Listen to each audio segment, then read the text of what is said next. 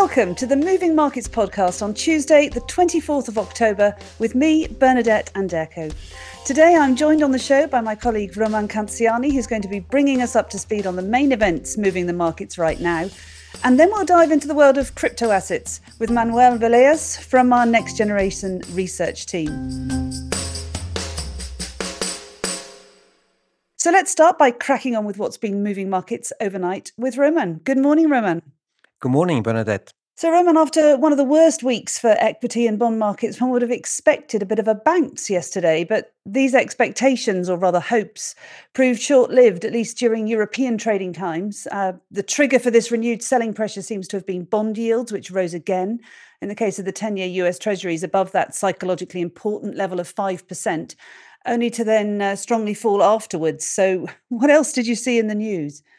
Oh, yes, yesterday was a very eventful trading day to start a very busy week with. As you said, the rise in US 10-year Treasury yields above the 5% level was one of the main triggers for renewed selling across regions and also asset classes early in the day. Well, there was no specific trigger for the rise in US Treasury yields. They turned sharply on the news that Bill Ackman, a prominent doomsayer and billionaire investor, said that the rout in bond markets had gone too far and that he had closed his short positions in US Treasuries. And also retired bond king Bill Gross, the co-founder of PIMCO, said that he was buying short US Treasuries in anticipation of a US recession starting as early as the end of this year.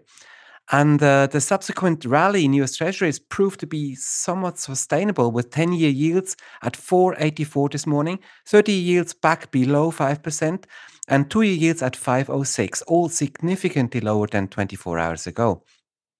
Otherwise, in terms of market news during the European session, German car maker Volkswagen was in the headlines after announcing that it expects weaker than expected Q3 earnings and hedging losses to impact its P&L for the year. Shares fell around 1% on the day to 102.25, but at one point were trading below 100 euros per share for the first time since March 2020. Right, and I see that bankers are enjoying the busiest month this year in mergers and acquisitions with deals galore, correct? Yes, absolutely. The big news yesterday was that energy giant Chevron agreed to buy Hess Corporation for 53 billion US dollars in an all-stock transaction. This deal comes just days after Chevron's rival ExxonMobil agreed to buy share oil producer Pioneer Natural Resources for 60 billion US dollars. And Swiss pharmaceutical giant Roche also made an acquisition, buying Telavant Holdings, the owner of a therapy for a particular type of inflammatory disease, in a deal valued at 7.1 billion US dollars. Okay, so a busy day there. So tell us a bit more about what's been going on in the US yesterday. I believe there's about 150 companies in the S&P 500 index due to report their results this week, right? Yes, that's right, but only a handful of them actually reported yesterday. Most strategists say that after a lackluster start to the US earnings season, investors should be looking to the big tech companies reporting this week. So Alphabet and Microsoft today and Amazon on Thursday, to see which way the markets are heading into the end of this year. So the markets looked a little jittery yesterday, with many investors currently looking at the 4,200 level on the S&P 500 index, which our technical analysts say is a key technical support level. And the market managed to defend this level just barely, with the S&P 500 closing down 0.2% at 4,217 points. The outperformance yesterday was a tech-heavy Nasdaq, which closed slightly higher for the first time in the last 5 trading days. Okay, we haven't spoken about gold this morning or oil for that matter, despite the conflict in the Middle East. So what's the news there? Yes, that's a good point. I think it's fair to say that fears of an escalation of the war between Israel and Hamas were not a big issue for the markets yesterday. Renewed diplomatic efforts to contain the war and Israel's apparent reluctance to launch a wider ground invasion of Gaza caused all the havens like gold, the US dollar, or the Swiss franc to pause the rally. And also, oil and Wall Street's fear gauge, the VIX index, which measures the implied volatility of the S&P 500 over the coming weeks, retreated slightly. Okay, but the talk of the town this morning is Bitcoin, right? I mean, at times it was trading around 11% higher overnight. What's the news there? Yes, that's right. Bitcoin is up sharply this morning, currently trading at around 34,000 US dollars. News is a bit scarce. Most of the commentary is focused on the ongoing SEC approval process for spot ETFs on Bitcoin, which, at least according to the crypto bulls, would massively expand the potential investor base for this crypto asset. The other news I've seen is that some large investors have moved their bitcoins into so called cold wallets, effectively taking them off the market and reducing supply. So the move overnight could also be seen as a short squeeze, but we'll have more details from Manuel later in the show, I suppose. Right, okay, and to finish very quickly, what's been going on in Asia overnight? Yes, markets there are trading range-bound this morning with Chinese onshore equities outperforming the rest of the region after the country's sovereign wealth fund bought ETFs to support the market. Otherwise, it's been relatively quiet there. As far as potential market movers are concerned today, we've got unemployment figures out of Finland, lots of new PMI data from the US and the UK, and of course, a slew of corporate earnings reports, including the aforementioned Microsoft and Alphabet. For now, US futures are pointing to a positive opening this afternoon. That's it from me. Great, Roman. Thanks for the interesting update. Thank you very much, Bernadette. Now, as Roman mentioned, we've seen a big rally in Bitcoin, so it's great that we've got our crypto expert on the show today. Good morning, Manuel. Good morning, Bernadette.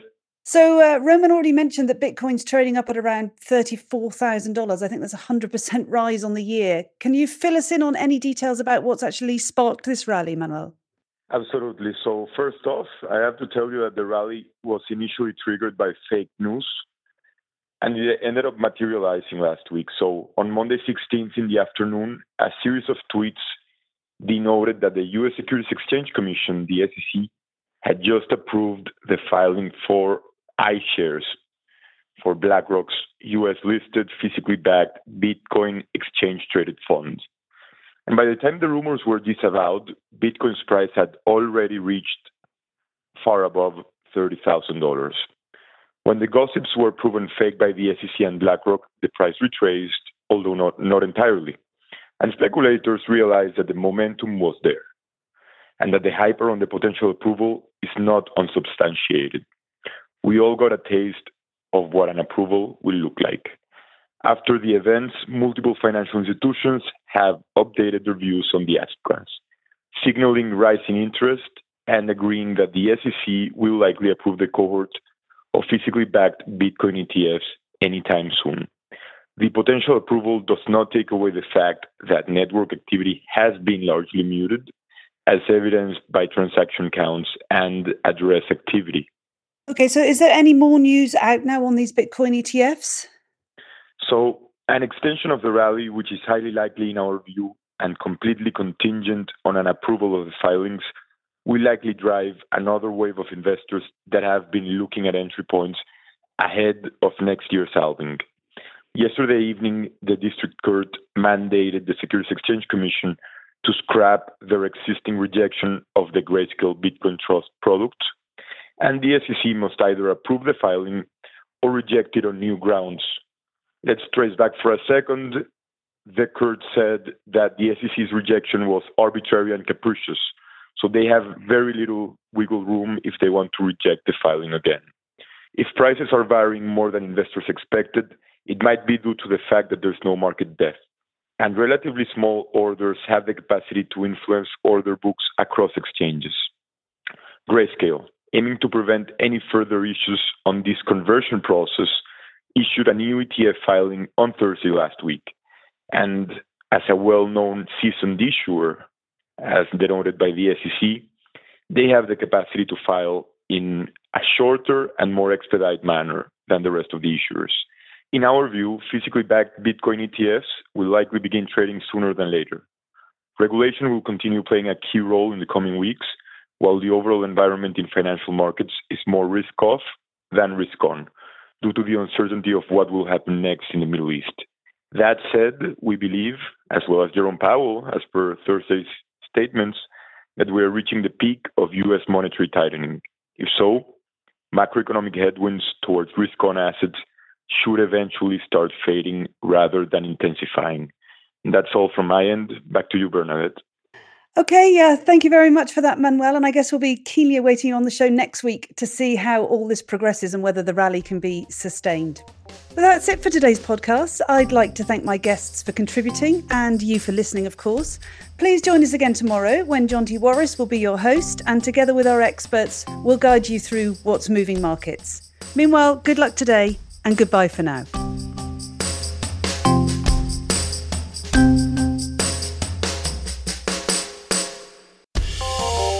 The information and opinions expressed in this podcast constitute marketing material and are not the result of independent financial or investment research. Please refer to www.juliusbaer.com/legal/podcasts for further other important legal information.